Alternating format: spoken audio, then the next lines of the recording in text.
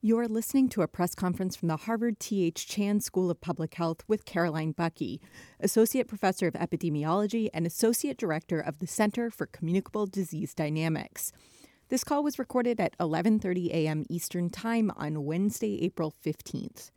I'm happy to talk about the recent work that came out of the center about the longevity of physical distancing interventions and future scenarios for relaxing them. So I'll just open it up to questions. All right. Looks like the first question. Hi, Caroline. Thank you very much for taking this question. I wondered how you infer the reproductive number of the virus, given all the changing parameters and the inability to, that is both to say social distancing measures, changes, perhaps immunity that wanes over time. How do you do that?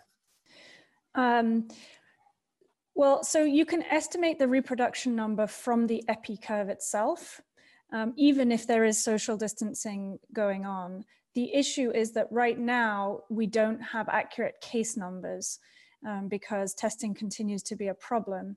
So it's quite difficult to make those estimations from the epi curve. We're starting to see enough deaths in some cities around the US, for example, unfortunately, that we're going to be able to use the deaths as a delayed way to look at the trajectory of the epidemic overall, and we can estimate the effective reproduction number from that. In terms, what was the rest of the question about how to? Oh, I know, about immunity. Yeah. So because we're still at the early phase of the epidemic, most people are still susceptible.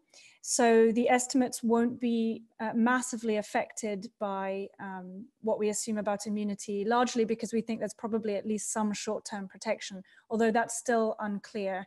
I think the data on immunity is going to become critical as we start to try to model out interventions, the relaxation of physical distancing interventions for scenarios moving forward, and thinking through possibilities of resurgence and how we relax physical distancing in the future. That's when the questions about immunity become critical. But we can still estimate the reproduction number right now. Probably the best way to do that is using deaths and kind of extrapolating back from there to try and understand how cases are changing over time. Does that answer the question? It does. The only other aspect of that I wondered about is this question of seasonality.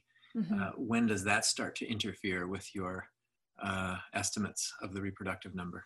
So again, the reproduction number can be evaluated just from the change of cases over time. Now, understanding what's driving changes in the reproduction number is a separate issue. So whether that's being able to understand how much of the reproduction number changes are due to physical distancing interventions, which reduce the contact rate, or whether it's due to seasonal changes in the overall transmissibility of the virus, that becomes more difficult to disentangle. But the reproduction number itself is something that we can calculate, and then we want to kind of back estimate the causes driving changes in incidence, and that's much harder. So I think as we move into summer, there has been there's some suggestion that perhaps there will be reduction of transmission, because we know that respiratory viruses are impacted by things like humidity.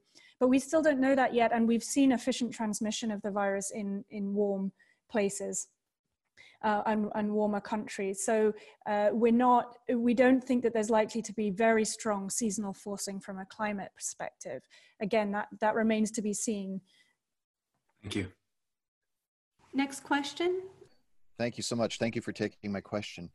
Dr. Buckee, as you may be aware, the CDC in its last flu report for the season indicated that there may be some confusion in the numbers because of the COVID-19 pandemic.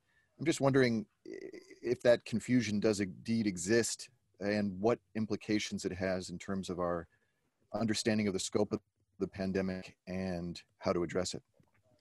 I think this relates to whether we are missing whether we're not attributing mortality and other epidemiological parameters correctly to COVID-19 as opposed to other causes.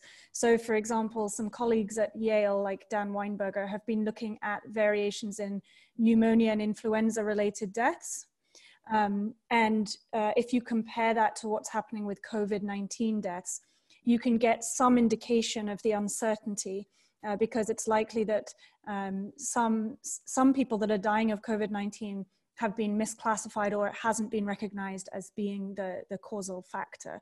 Of course, there are a lot of comorbidities. So for any infectious disease, you may have more than one pathogen because you'll have co-infections. And so attributing a death or a case to one of the pathogens that you have is sometimes challenging. And I think that's a source of confusion. So there are co-infections, there are deaths that are potentially not attributed to COVID-19, even though they are COVID-19. And then how do we make sense of that in relation to the pneumonia and influenza death reporting, which the CDC does regularly. So there are multiple kind of sources of uncertainty in the data, even around deaths, to get a really definitive number. And that's some of the reasons for that. Does it affect the response to the outbreak at all?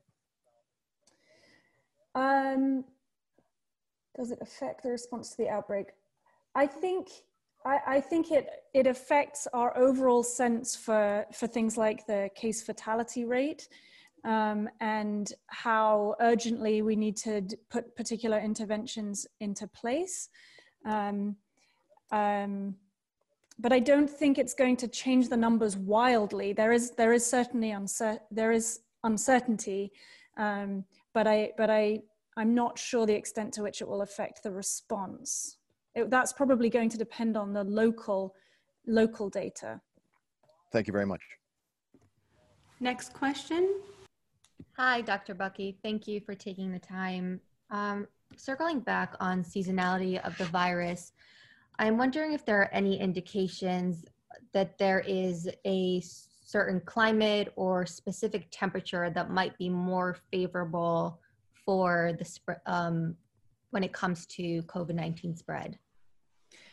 Well, we still don't know a lot about the virus. It is spreading efficiently in countries with higher temperatures. So we don't think that it's unable to transmit in those conditions. In general, I think we know in terms of fomites, so that's viral particles that exist on surfaces, UV light, the virus doesn't like UV light. And so it could reduce some kinds of transmission if there's more sunshine around. And then we know from other respiratory viruses that humidity plays an important role for some of them. Again, a lot of the transmission mechanisms are still being worked out.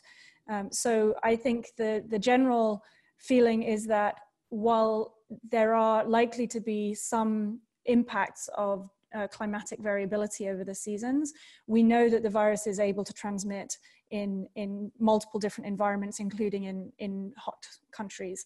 So we don't anticipate a dramatic reduction in transmission over the summer, even if there may be some. And is what we're seeing unique to COVID-19, or is this just because we don't know much about the virus and it's in the early stages? Because does this kind of unclarity about the seasonal variability, does it pose particular challenges when it comes to tackling COVID-19 in comparison to other viruses that we've seen before? So I think it's really important to remember that we had never heard of this virus until a couple of months ago. So for any emerging infectious disease that's new in a human population, there's going to be a ton of unknowns, and that makes it quite hard to project scenarios for intervention planning with any certainty. And I think we're seeing that with a lot of the model projections that have huge uncertainty around them. It's partly just because it's a new virus, and so far a lot of the models have been leveraging information from other coronaviruses and assuming that there's going to be a similar parameter with this one. But we still don't know that. So we're learning as we go and trying to fill in some of the gaps there. I think the big question for seasonality here is that, you know, if we go into the summer and continue to do strong physical distancing interventions through the summer, and then we start to reopen in the fall, then we risk a resurgence in the fall and winter months. And for a variety of reasons, including co-circulating respiratory viruses of other kinds, the potential that there is some climatic variation that's going to enhance or at least facilitate transmission, the concern is that a winter second wave is going to be very problematic. So I think for thinking through scenarios for control and in the future, that seasonal question is important, and some of these unknowns are really critical because we don't know yet how to think through planning for the relaxation of physical distancing in that context. The other thing I would say is a major unknown right now that's going to be key is how many people have no symptoms at all for the whole duration of their infection, and whether those people are immune. Because if they are, and if there are many more asymptomatic people than we had realized, that's good news because it means we're further along in the epidemic than we thought we were. So there are a number of sort of epidemiological unknowns here that we need to race to find out so that we can really make sense of what to expect for the coming months and this possibility of resurgence in the fall and the winter. Okay, next question. Hi, yeah, thanks for doing this. I'm wondering if you can discuss the role of contact tracing in replacing the more sort of blunt social distancing measures that we have in place now. And given what we know about the scope of the epidemic and how the virus spreads, sort of what needs to happen in order to make contact tracing sort of a realistic alternative to social distancing, and whether or not technological interventions or tools like apps are necessary. I would say that contact tracing is not going to be an alternative for physical distancing, but rather an additional tool that we have to use sensibly in combination with other interventions. So we're not going to go back to normal in terms of physical distancing and just do contact tracing instead. I don't think that's going to happen. What we could try to anticipate is integrating contact tracing as we release some aspects of physical distancing interventions in a very measured and strategic way. So I don't think it's a case of replacement. I think it's a case of combined interventions, with contact tracing being effective potentially on top of physical distancing to control the outbreak. Certainly, if we bring transmission down to zero, then contact tracing is one of the first things we want to do aggressively in a containment sense if there's a resurgence from that point onwards. But right now, with where we are in the epidemic, I see contact tracing as an additional layer that we need to think about on top of physical distancing interventions. And, you know, as we try to reopen parts of the economy and parts of our society, contact tracing can be a tool by which we contain and control, you know, limited outbreaks in that context, and try to really make sure that we're tuning our physical distancing interventions effectively to protect people who are vulnerable. As far as apps go, I think there are a number of apps that are being developed right now, and they have promise to help contact tracing in a way that's going to reduce the need for sort of personnel to do the contact tracing and automate some of it. I still think that a lot needs to be worked out in terms of interoperability between different apps. And of course, we need to make sure that these are all done with privacy and the protection of personal data at the forefront of the decision on how to roll those out. So I think that there are a number of promising contact tracing apps that could be useful, especially in particular contexts. So not all countries are in a position to be able to roll out contact tracing apps and follow up on them, right? So you don't just have to do contact tracing, then you have to actually do something with that data and make sure that you're isolating people, quarantining people, making sure people have access to information they need about access to healthcare, and so on. So I guess, yeah, so the short answer is contact tracing is a very important tool on top of other interventions at this point. Thanks. Next question. Thank you so much for taking our calls. We're greatly appreciated for all of the resources that you guys have provided for us and enabled us to share. Quick question for you about the testing and just sort of the social distancing and all of that. So we're in a state that's tested less than 30,000 right now. It's less than 1% of our population statewide. We do not have a shelter in place that's inclusive of everyone right now. And we have about 110 deaths so far and about 2,100 cases as of yesterday. So which state are you in? Sorry. Oklahoma. Oklahoma, okay. And yeah, so about 2,100 positive cases, about 26,000 negative, and of 108 deaths so far. The testing has been an ongoing issue, as you know, nationwide, not just here, but nationwide, with supplies and the reagent and now swabs and all of that. So what would be some of the important things? You know, state leaders and local leaders are saying they will listen to health experts about when it would be the time to reopen. Right now, you know, some of the individual cities have the shelter in place, the mandatory shelter in place for everybody. But, you know, we know that obviously every health official I've heard from Dr. Fauci all around the country, people saying that, you know, it wouldn't be advised until there's widespread testing and contact tracing, or both. So I just want to get your thoughts about that and what would need to happen, not just here, but anywhere that's considering that. Yeah, I think that's absolutely critical. You can't just relax physical distancing interventions in the absence of knowing where you are in the epidemic, because you'd lead to enormous resurgence and a lot of deaths. So I think testing is absolutely critical, and that needs to be the first priority. And by testing, I mean diagnostic and virological testing to see who has the virus right now. That's important not only just to get a sense of where we are with the epidemic, but also for, you know, for hospitals and so on. There's another kind of testing that I think is going to be absolutely critical before we start reopening broadly, and that's serological testing. So these are tests that look for an immune response to the virus, not the virus itself. And a serological test can tell you if a person has been infected in the past.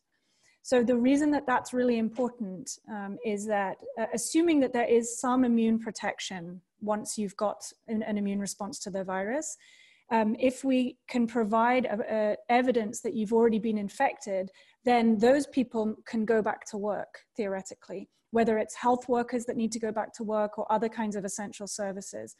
So I think those serological tests, they're coming online now. And we need to implement them in two ways. The first way is to test people who we need to return to work, who are essential for the functioning of the economy, including health workers. And the second way to use those tests is to do a random survey of the population that will tell you the proportion of people who have already been infected and have an immune response to the virus. That is one of the only ways that we'll know how far along we are in this epidemic and when we can even consider opening up the economy again.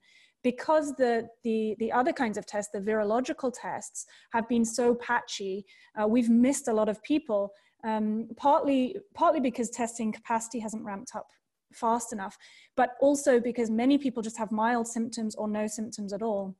And they're not being seen in the health system and they're not being counted. So we really, until we start looking for evidence of past infection through the immune response, we won't know how far along we are. And if we don't know how far along we are, we won't be able to say when it's safe to reopen.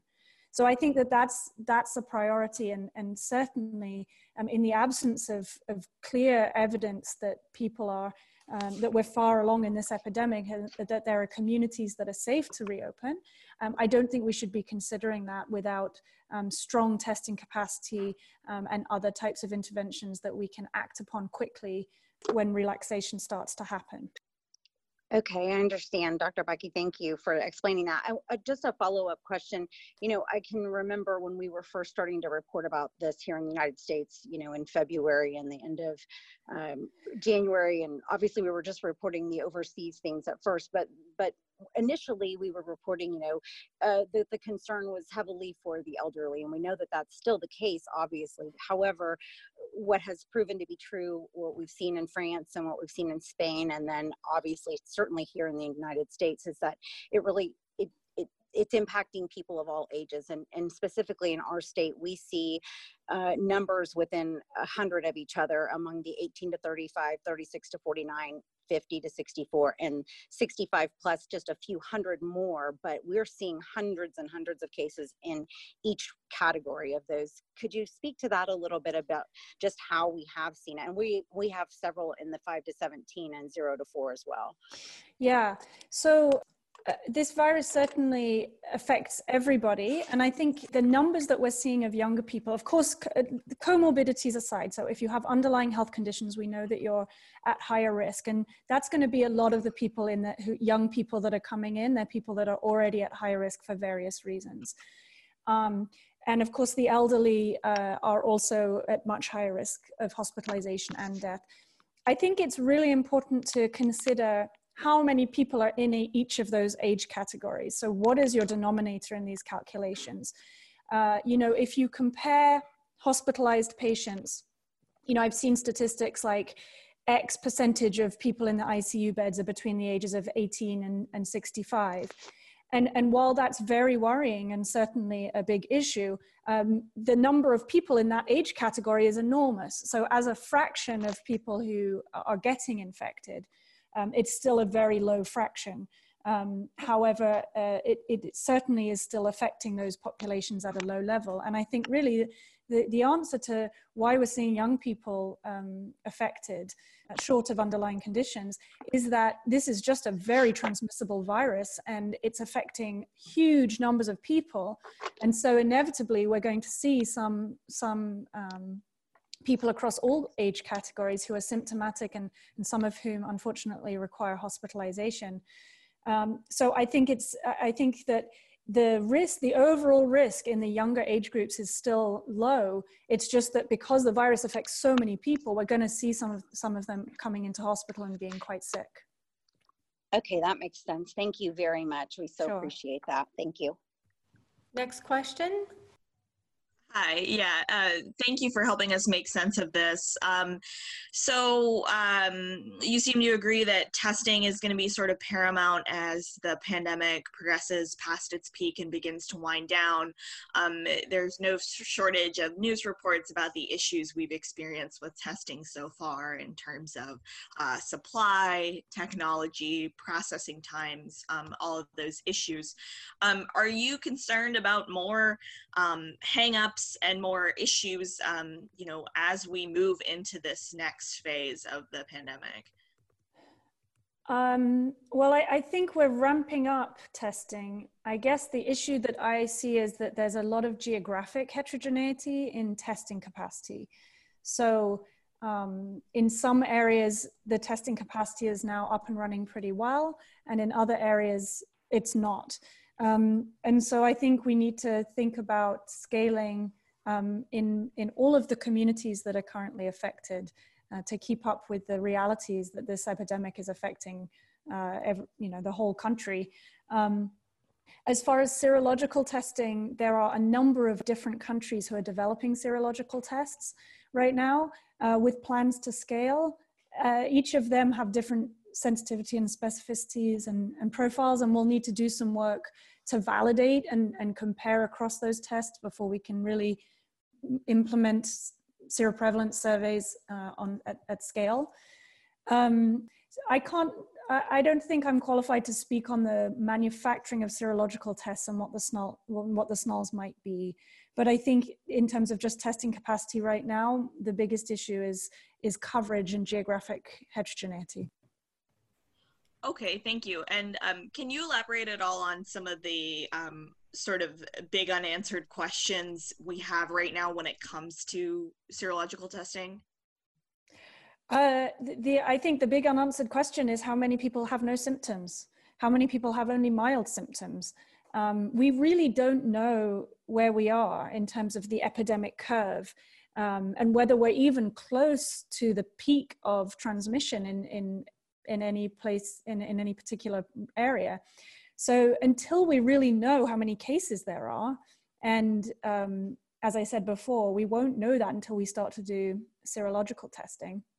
Until we understand that, we won't really have a sensible plan for when we can relax physical distancing and what the future is going to look like. Of course, we also need to know about immunity and what these antibody levels that we're measuring with the serological tests actually mean for protection. That's a huge unanswered question as well. We hope that there will be at least some immune protection if you have antibodies, but we still don't know that. So there are two things. The first is, are antibodies protective, and how much antibody do you need to be protected against reinfection? And then the second one is, how many people have been infected?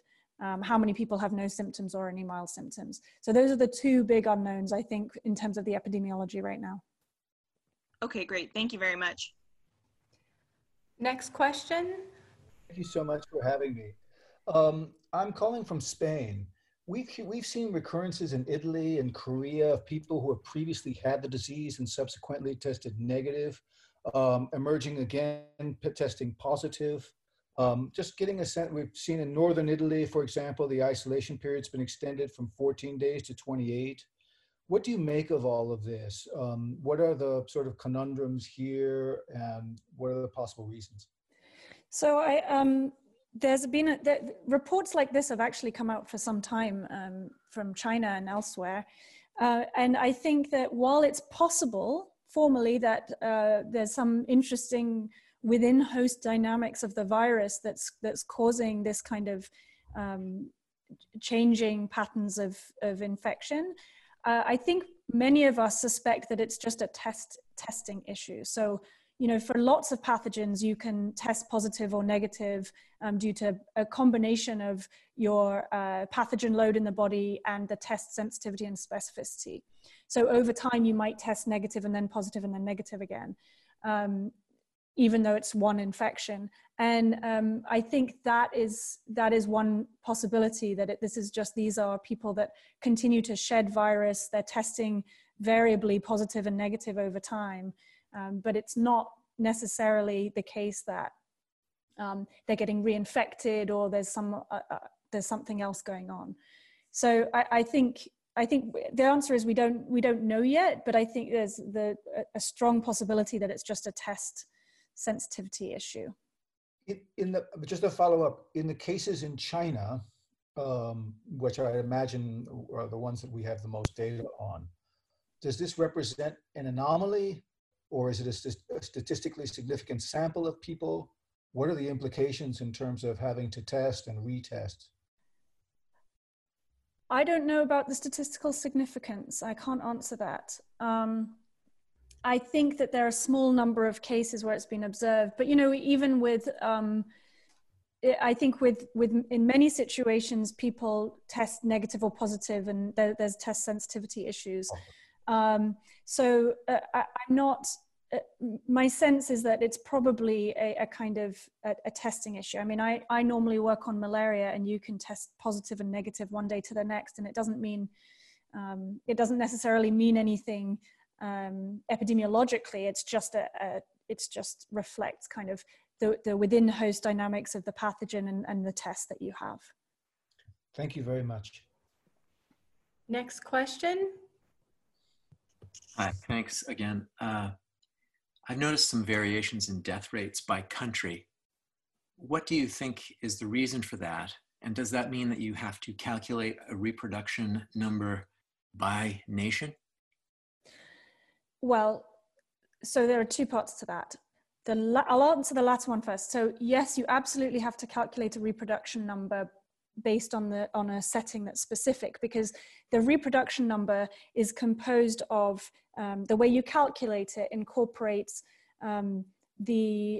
I can just tell you the parameters. There's the probability of transmission given a contact, the duration of infectiousness, and the contact rate. And because the contact rate itself is very dependent on the place, the setting that you're in, so whether you're in a city, whether you're in a country, the countryside, we know that that's country specific. So even the parameters that we put into models, we use setting specific contact rates to the extent that we can, and they're very different.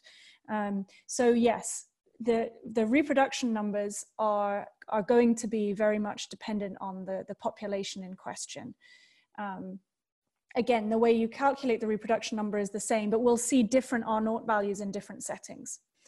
What was the first part of the question? Oh, the variations in death rates. Yeah. Okay. So the death rate is something that we still, because of all the things I've been talking about, because we still don't actually know what the denominator is, which is how many people have been infected, how many people have very mild symptoms, no symptoms at all.